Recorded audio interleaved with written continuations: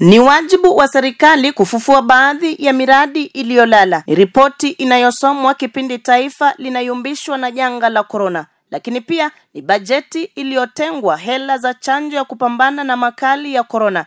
Ni bajeti inayoangazia makadirio ya bajeti. Lakini je, zipo taratibu bora za kugharamia bajeti bila taifa kusoza? Ni bajeti inayozalisha matumaini ya kukusanya kipato kikubwa kwa serikali. Lakini ni bajeti inayoonyesha kuwa sehemu ya kipato hicho itatumbukizwa katika kapu la mikopo. Bajeti la taifa hili na mimi na wewe ndio taifa. Wacha wa Kenya tuchape kazi, kwani ndovu hashindwi na pembe zake. Karibu kwenye makala ya bajeti ya mwaka wa 2021-2022. Jina langu ni Hilda Ajema. Bajeti ya mwaka wa 2021-2022 ilingojewa kwa hamu na wengi wakitaka kujua jinsi waziri wa fedha atakavyokadiria bajeti katika mazingira magumu ya kiuchumi. Najulikana kama Peter Kilonzo. Mimi ni Secretary General wa Persons with Disabilities in Embakasi South. Unajua sasa hivi tumesikia kama mafuta itapanda. Tumesikia kama lazima sasa hivi unaona mkate iko juu sasa hizi, hata tumeachana na mkate. Tuko miogo. So tunatarajia labda hivi vyakula wataweza kupunguza bei kwa sababu ya ule mkaaji wa maisha ya chini. Naweza penda sana waangalie mambo na task imekuwa juu sana. Hiyo bajeti kwanza waangalie saidi za shule. Shule wazazi tunafinywa. Kila mtihani pesa, kila kitu pesa. Pesa zingine mpaka hatujui ni za nini. Waziri wa fedha Bwana Ukur Yatani hatimaye alisoma bajeti ya serikali mnamo tarehe 10 mwezi wa Juni. Mr. Speaker, the next section of my statement will give highlights of the policy priorities of the government and the strategy for economic recovery. I will later provide highlights of the fiscal framework underpinning the budget, spending the proposed tax policy measures. Mr. Speaker, the implementation of Big Four agenda remains a high priority and critical to the economic recovery. In this regard, the government will fast-track implementation of programs and projects under the Big Four agenda to enhance food and nutritional security, achieve universal health care, provide affordable housing, and support growth of manufacturing sector for job creation. Mr. Speaker, the government will also undertake the following targeted strategic interventions to achieve a resilient and sustainable economic recovery. First, maintain a macroeconomic stability and enhance security to foster secure and conducive business environment and security of Kenyans and their properties.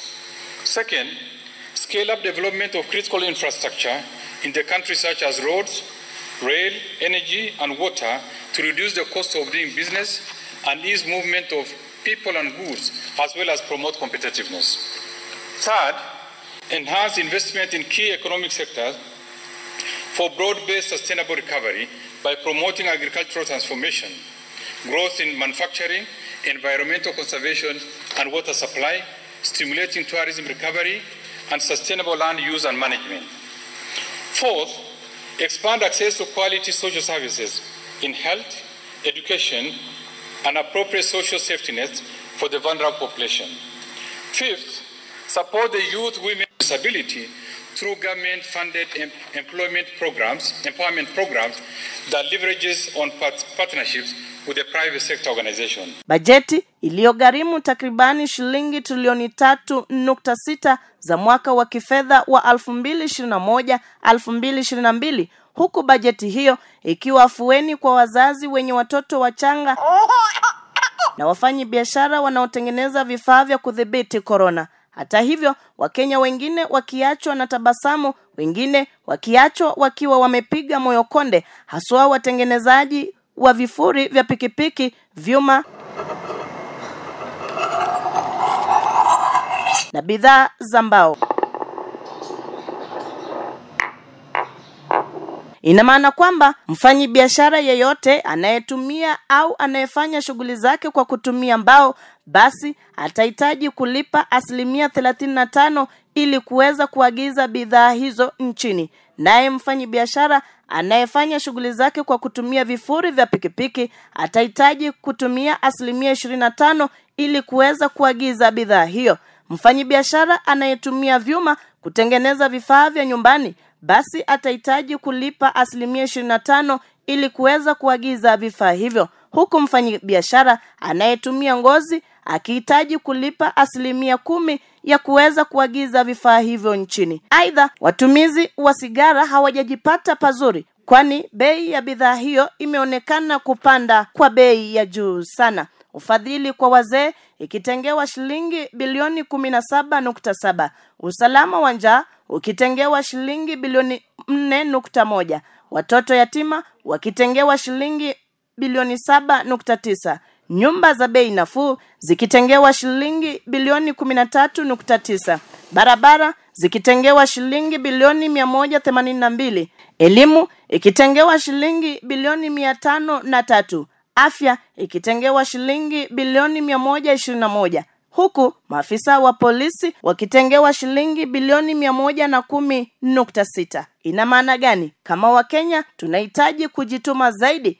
ili tuweze kuweka chakula mezani. Niliweza kupatana na baadhi ya Wakenya waliokuwa na maoni tofauti kuhusiana na kusomwa kwa bajeti ya mwaka huu. Wengi wakionekana kughadhabishwa na bajeti hiyo, lakini wengi wakionekana kuisifia serikali kwa kuondolea baadhi ya gharama ya maisha. Swali ni je, kama Mkenya utaketi pale na kuishi kuilalamikia serikali kwamba serikali ingepunguza unga, serikali ingepunguza mchele, serikali ingepunguza sukari, swali langu ni je, basi serikali ingeweza kupandisha kitu gani? Ni hayo tu kwa sasa, hadi wakati mwingine. Jina langu ni Hilda Ajema.